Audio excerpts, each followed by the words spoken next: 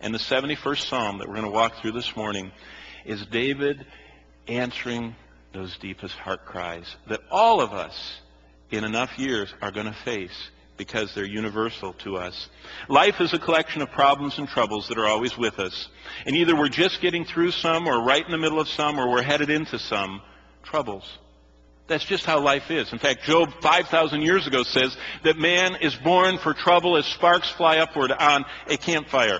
And what he's saying is that just as much as the physical laws of the universe say that things that are hot rise and that hot air rises and that those sparks are carried aloft, he said just so much in the spiritual world.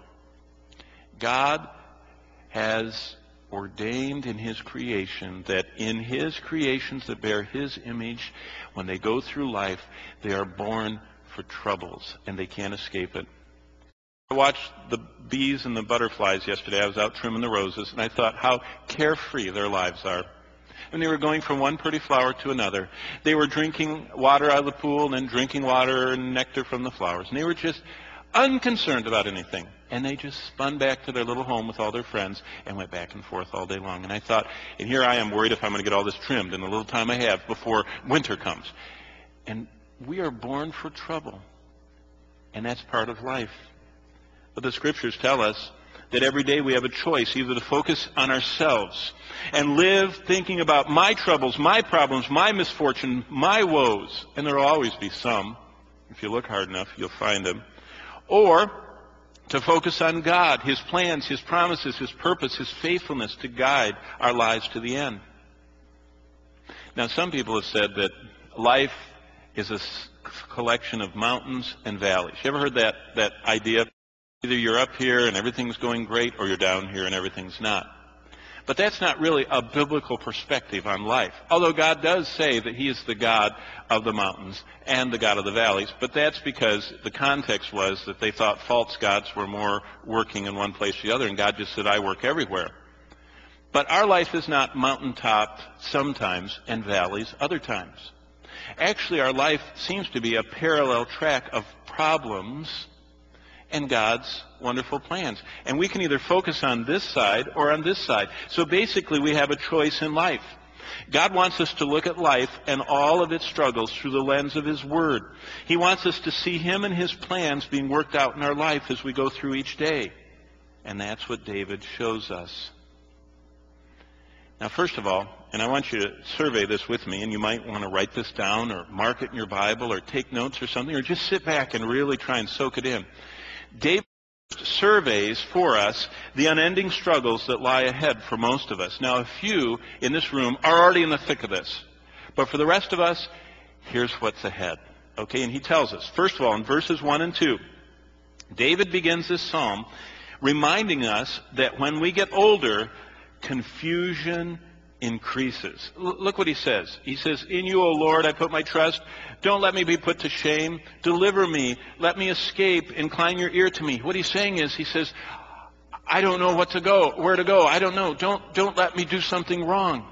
Reminds me so much of older people that say, oh, I hope, they have friends that when they get older, they start doing things that they shouldn't, do, and they kind of lose track, and they're not aware of what they say, and we call it Alzheimer's today. They used to call it senility. There are all kinds of things, and they just say, oh, I don't want to be put to shame.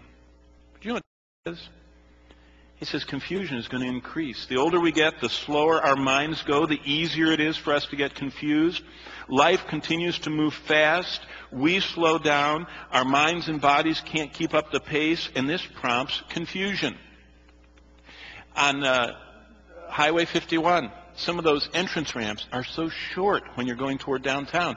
Have you ever had an older person in a gigantic car kind of not know what to do? They just can't seem to get onto that highway, and the cars pile up behind them.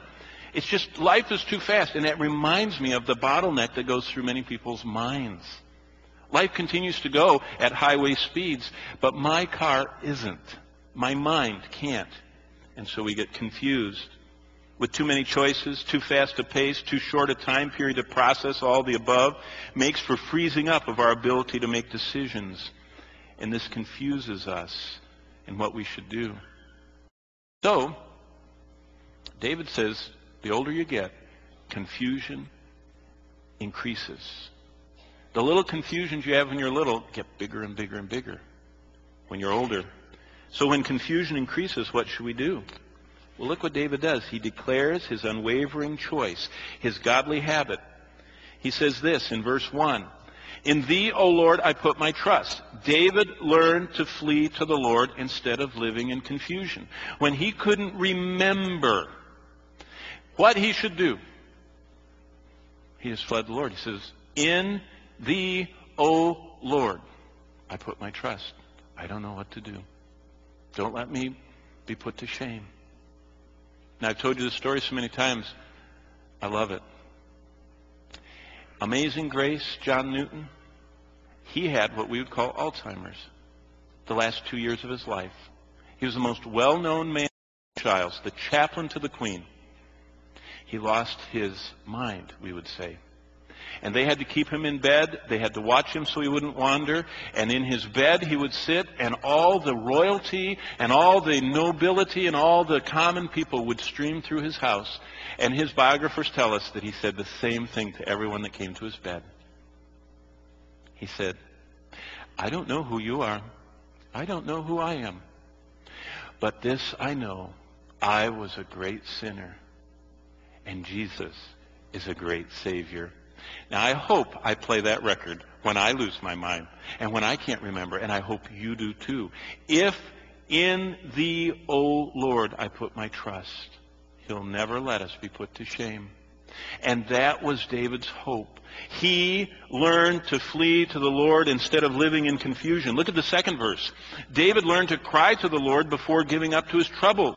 He said, "Deliver me in your righteousness. Cause me to escape. Incline your ear to me. Save me." They're all a whole successive, just a staccato of his cries to the Lord. So when confusion came, David fled to the Lord instead of living in confusion. He cried to the Lord before he gave in to his troubles.